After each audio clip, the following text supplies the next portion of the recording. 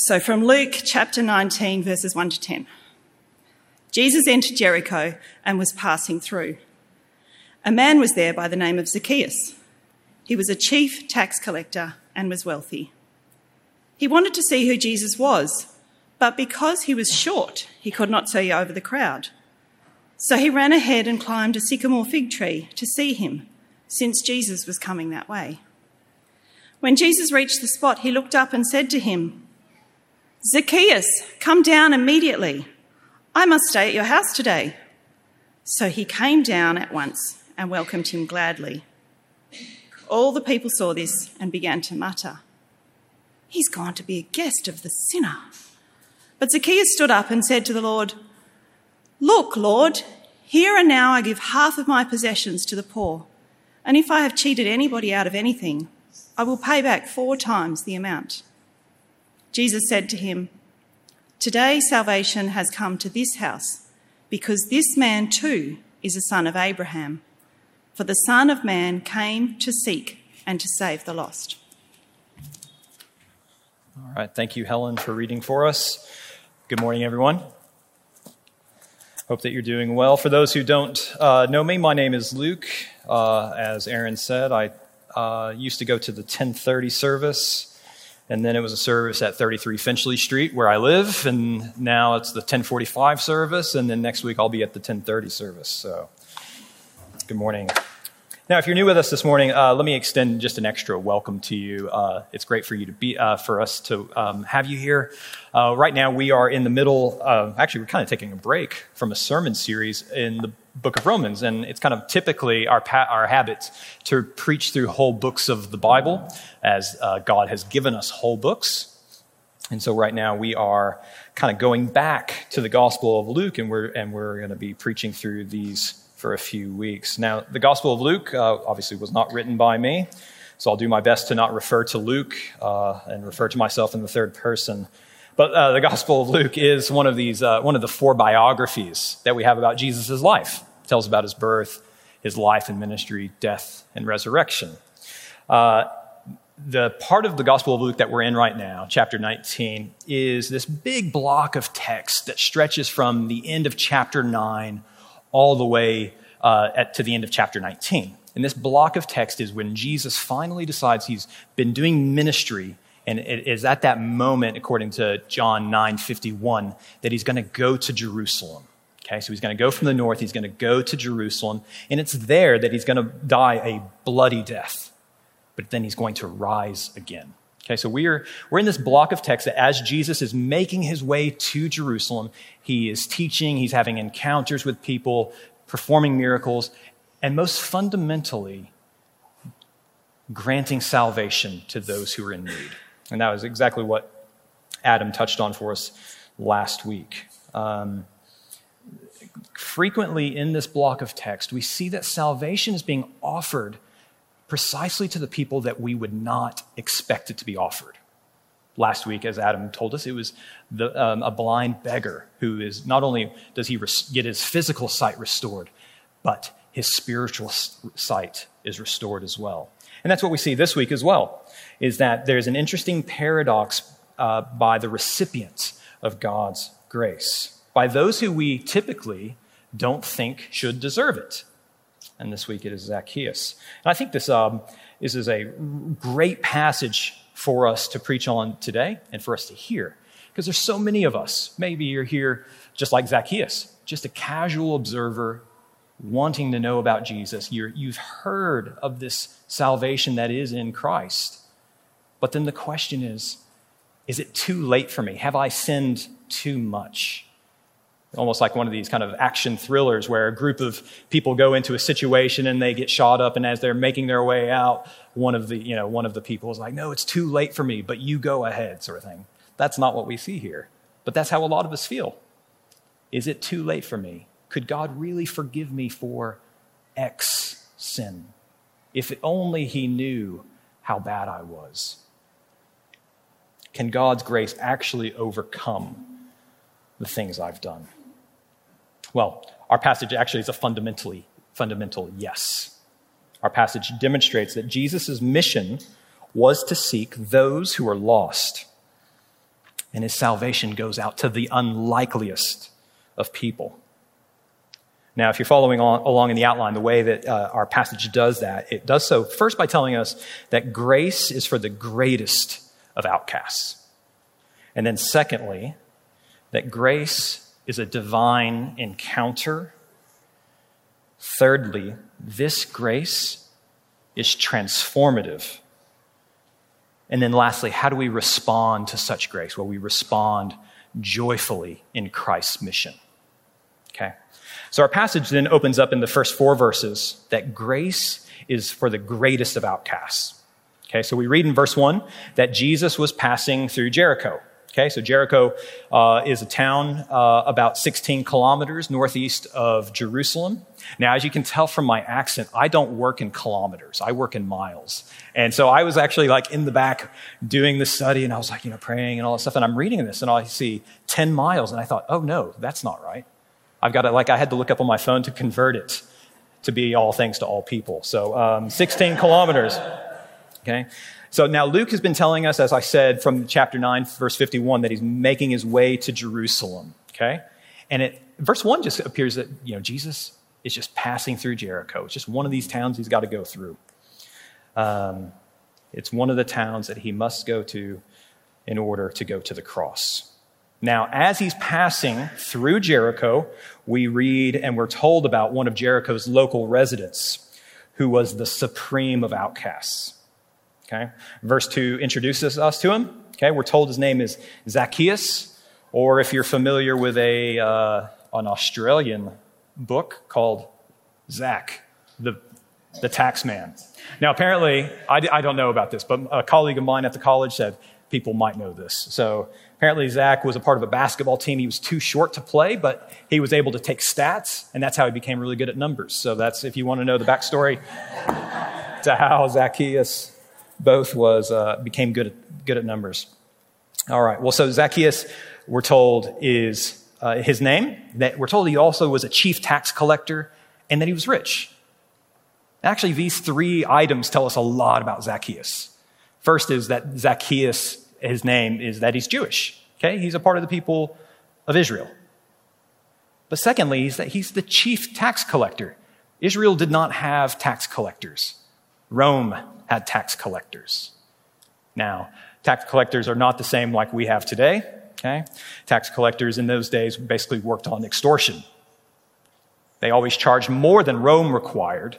And so they lined their own pockets. And so it was a kind of a state-run oppression. And the most remarkable thing is that you have a Jewish man being a chief tax collector. So not only is he doing it himself, he's actually running it. Okay, he's running the game.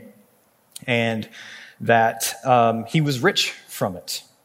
Okay, so not only is he a trader, he works and runs it.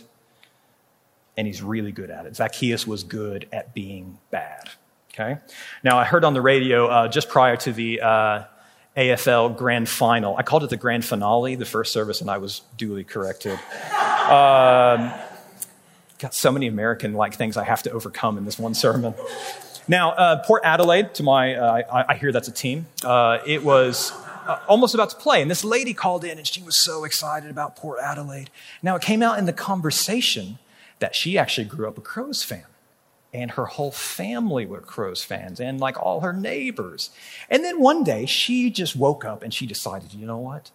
I'm tired of being a Crows fan. Apparently, I don't know this, but apparently Port Adelaide has had a more recent winning success. And so she decided, I'm a Port Adelaide fan now. Just like that. She flipped the switch. And much to the despise of her family, she became a Port Adelaide fan. And not only that, she took great delight in the losing streak of the Crows now. She is as far outside of her immediate family kind of community as one can get. And of course, people, the radio host just took her to task, as well as lots of people calling afterward. She is a traitor. She just decided one day that she's no longer going to be with the team that she grew up with, that she supported, and that her family also supported. And so Zacchaeus here, he's a traitor. He is so far outside of the community as one could hope. His racket worked well. He's rich. And so the implication is that he's as far outside as one could get. Okay? He has become one of the enemies of Israel. He has benefited from the oppression of his own people. Okay? And so Zacchaeus then, he's an outsider for the community, both socially, but he's also an outsider morally from his own kind of profession. But also, most fundamentally, he's an outsider spiritually. He is in great need.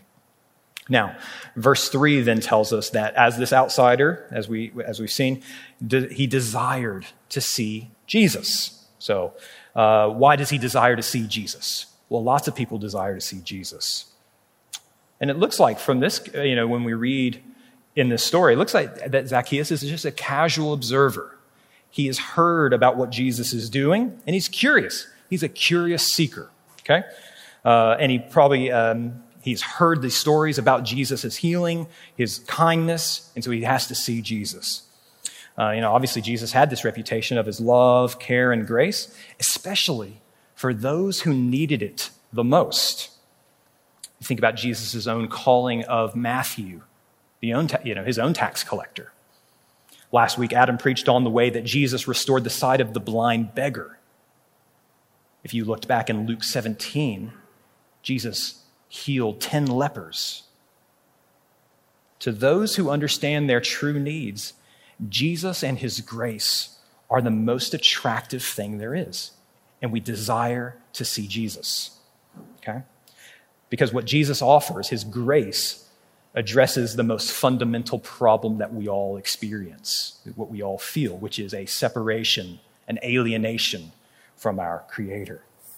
And so Zacchaeus does whatever he can to find and see Jesus. Okay? And so in verses 3 and 4 there, we read about the problem. I think the scientific medical term is being vertically challenged. And apparently the crowds are so large that he couldn't get to it.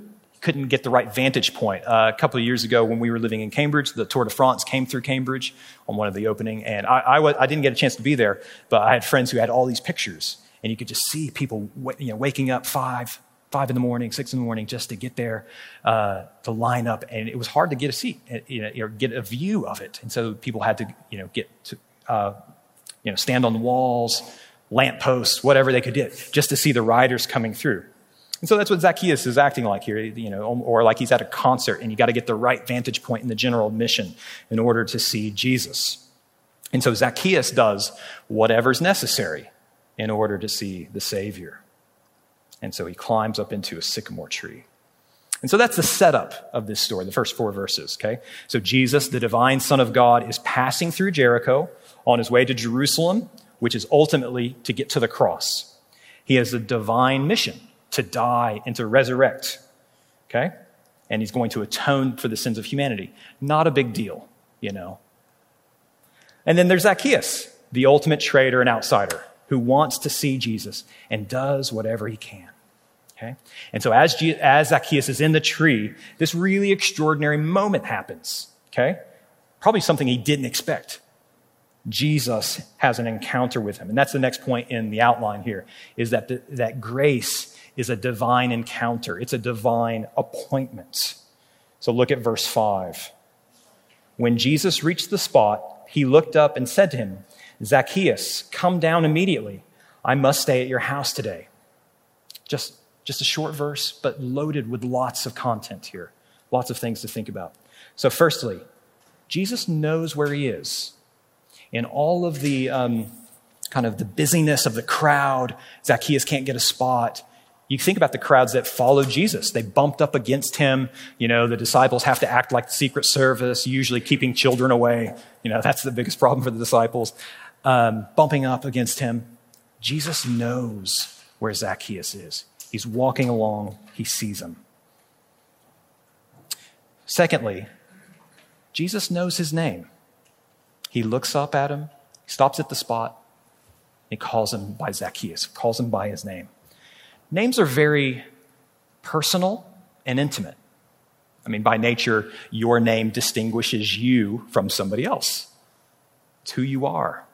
I think this is why identity theft, it feels like such an invasion, besides them stealing all your money. It's because somebody has infiltrated your life and has used your name detrimentally.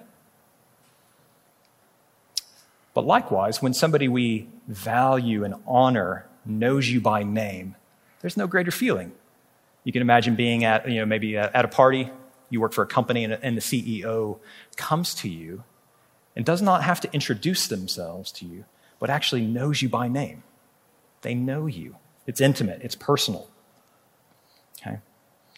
So how does Jesus know his name? Well, he is the divine Son of God. Zacchaeus is his creation.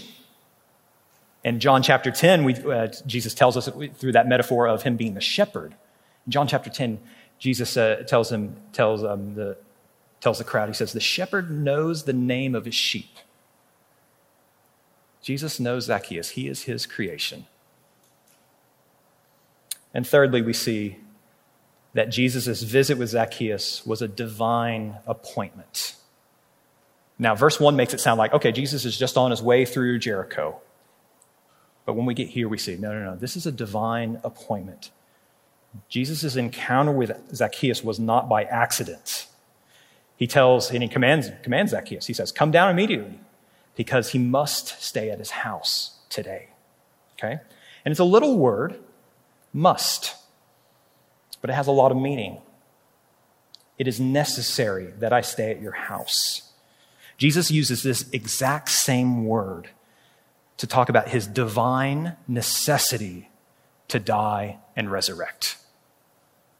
Okay? There's an ordination of an act of salvation for Jesus. So in chapter 9, verse 22, the Gospel of Luke writes, the Son of Man must suffer many things and be rejected by the elders and chief priests and scribes and be killed, and on the third day be raised. He must suffer many things. This is a divine orchestration. And so when not only is Jesus divinely ordained to go to the cross, he's also divinely ordained to have this small encounter with one outsider.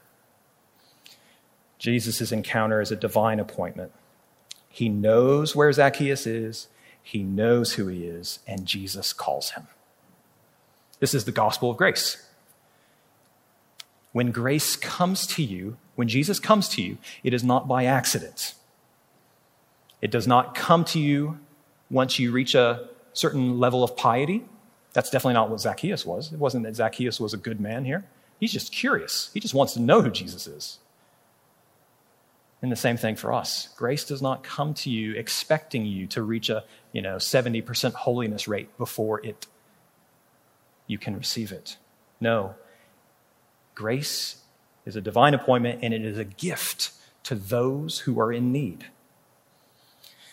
And so in verses 6 to 8, then, we see that this grace that is being offered to Zacchaeus is transformative. It's transformative because when grace comes, it takes you from death to life. There's nothing more transformative than that. Being dead in your sins and then being alive with Christ. It takes you from the realm of exile into the realm of the kingdom of God. Or perhaps one of my favorite metaphors that Paul uses, being an enemy of God and then being an adopted daughter or son of God. So how do you respond to the transformative work of grace? Verse 6, we respond in joy, gratefulness. When you have such a miraculous work done to you, joy and gratitude are the only right responses. So notice how Jesus has told Zacchaeus, get down, come on, I'm staying at your house.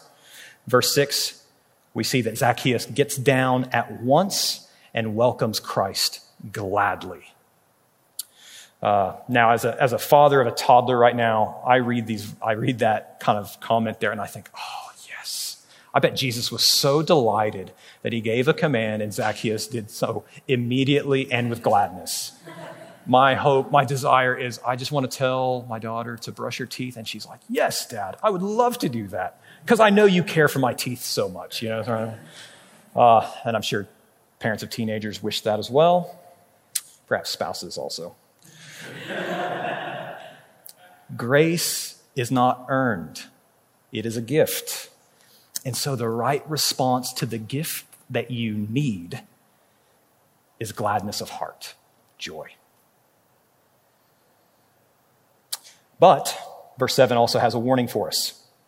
When you approach grace as something that you have earned, that you deserve it because you're a part of some sort of pious club, or you come from a long list of ministers in a family, or people who unlock the church, especially the church parking lot. Apparently people who have the keys to the church parking lot are very important. Verse 7 is a warning. Let me read verse 7 for us. All the people saw this, that is, that Jesus is being welcomed by Zacchaeus. All the people saw this and began to mutter, he has gone to be the guest of a sinner. Okay? Zacchaeus is a sinner. He is outside of the community. He is somebody who all the people think is outside of the bounds of God's grace. There's no way that he could be redeemed. He is beyond kindness. He is beyond fellowship. What he actually deserves is punishment. He needs to be cut off from God. And what does it say about Jesus that he would associate with somebody like that?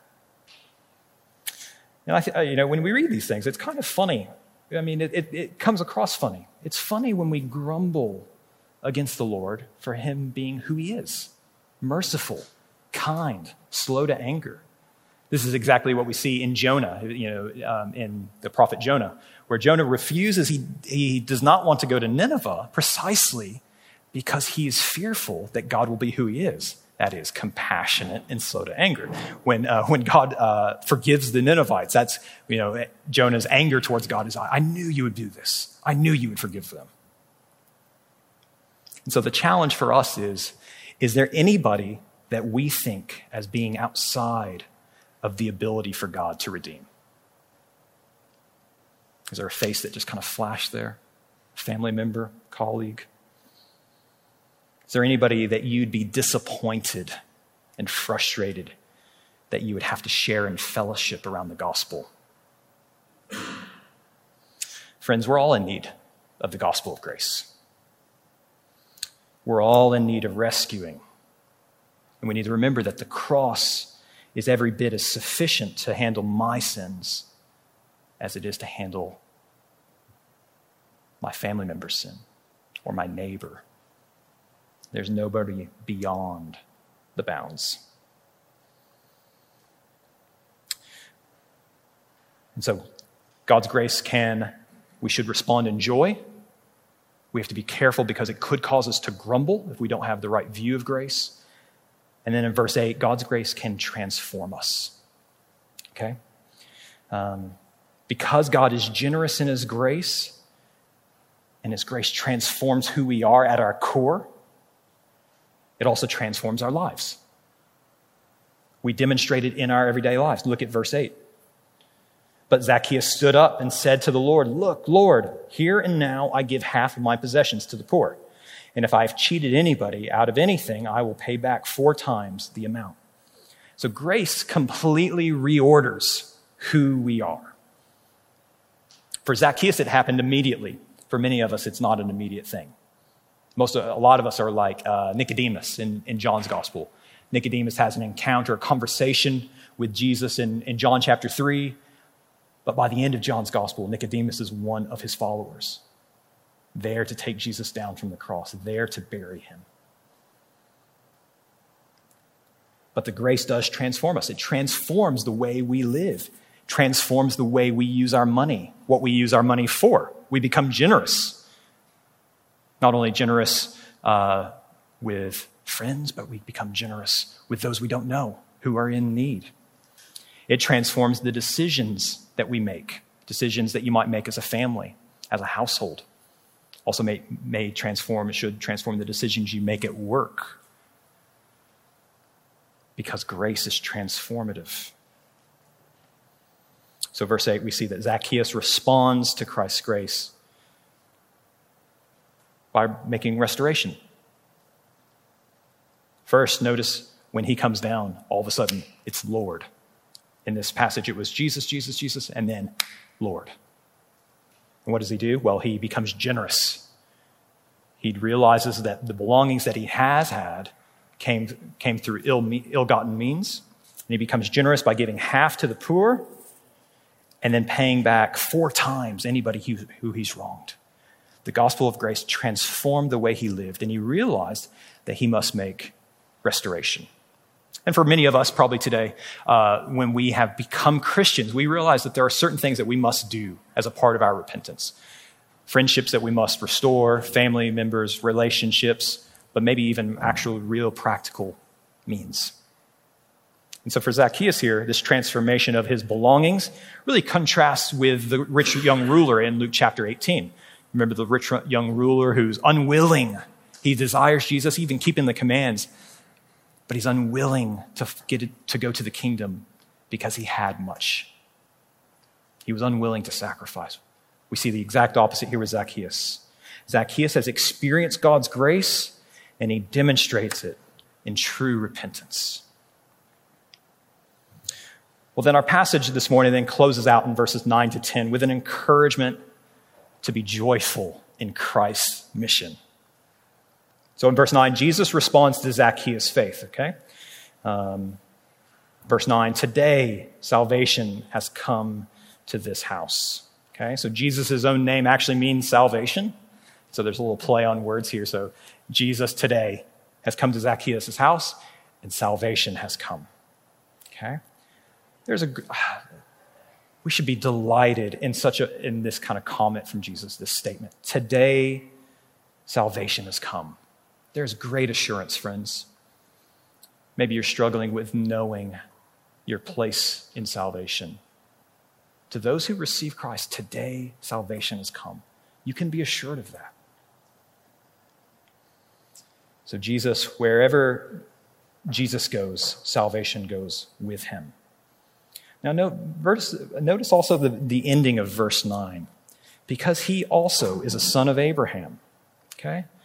So salvation has not come to Zacchaeus' house because he's become generous. It is not because he's become pious and given all his things away that now Jesus says salvation has come. No.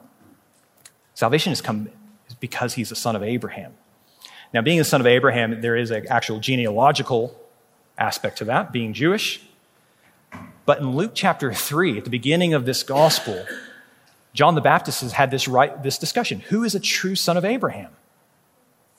And according to John, it is those who respond in repentance to God's salvation. Zacchaeus has become a true son of Abraham. He has been welcomed into the kingdom. So Zacchaeus' salvation is not because of his giving back to the poor. Rather, his giving back to the poor is an outworking of his salvation. It is an outworking of his repentance. He demonstrates his faith and repentance. And so the people who see this might grumble. They grumble that Jesus would hang out with such an outsider, such a sinner. But Jesus' encounter with such an outsider, such a sinner, extending his fellowship, extending his salvation, is at the heart of Jesus' mission, to seek and save the lost. Adam so brilliantly last week for us highlighted the expectation that his own disciples had about what Jesus was there to do. Was he there to lead some sort of military rescue against the Roman Empire? No. Is his fundamental role just to stick it to the religious leaders? No. Jesus' mission was to seek and to save the lost. And so Zacchaeus, like many that Jesus encountered, knew he was lost when he had an encounter with grace. And when you know that you're lost, that is when you can be found. And you know that the way of God's salvation is through repentance and faith and becoming a son and daughter So just a few kind of closing comments then. God's grace is free and it is not partial. It does not come to those of a certain socioeconomic class. It does not come to those of a certain language or skin color.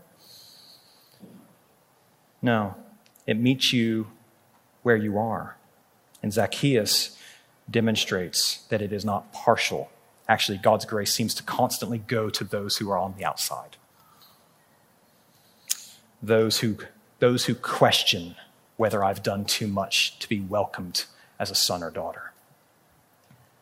So God's grace is precisely for those who know they need it. And the good news is because that is the heart of Jesus' own mission, to seek and save. So my encouragement then today is, if you're struggling with this, am I in? Knowing that you can receive Jesus, and just as Jesus' words back then to Zacchaeus were true, that today salvation has come, that same assurance is had now. So my encouragement today is, today, receive Christ. Know that this grace that comes to you is by divine appointment, and it is transformative. And those of us who might have followers of Christ for some time, let also us worship the Lord more fully, being encouraged and motivated in our own evangelism, knowing that Christ's salvation, one, has even come to us as sinners, and let us be generous with the message of the gospel of grace. Let's pray. Heavenly Father, we thank you that your grace is even for the outsider, that many of us might feel on the outside of different things, different social encounters, family groups, work. But we know that your grace is exactly for us because we are in need of it. So we thank you that the Lord Jesus, at the heart of his mission, was to seek and save the lost. So God, I pray that your Holy Spirit would be working on us. Maybe there are some here who today need to receive. Help them to have the assurance knowing that when I receive Christ, he declares salvation today. And for those of us, God, who are already in Christ, God, please, one, protect our hearts from thinking that we have deserved it and that therefore some do not deserve it. And two, God, help us to worship more fully, knowing how great and wonderful your grace is. And so we pray these things for Christ's sake. Amen.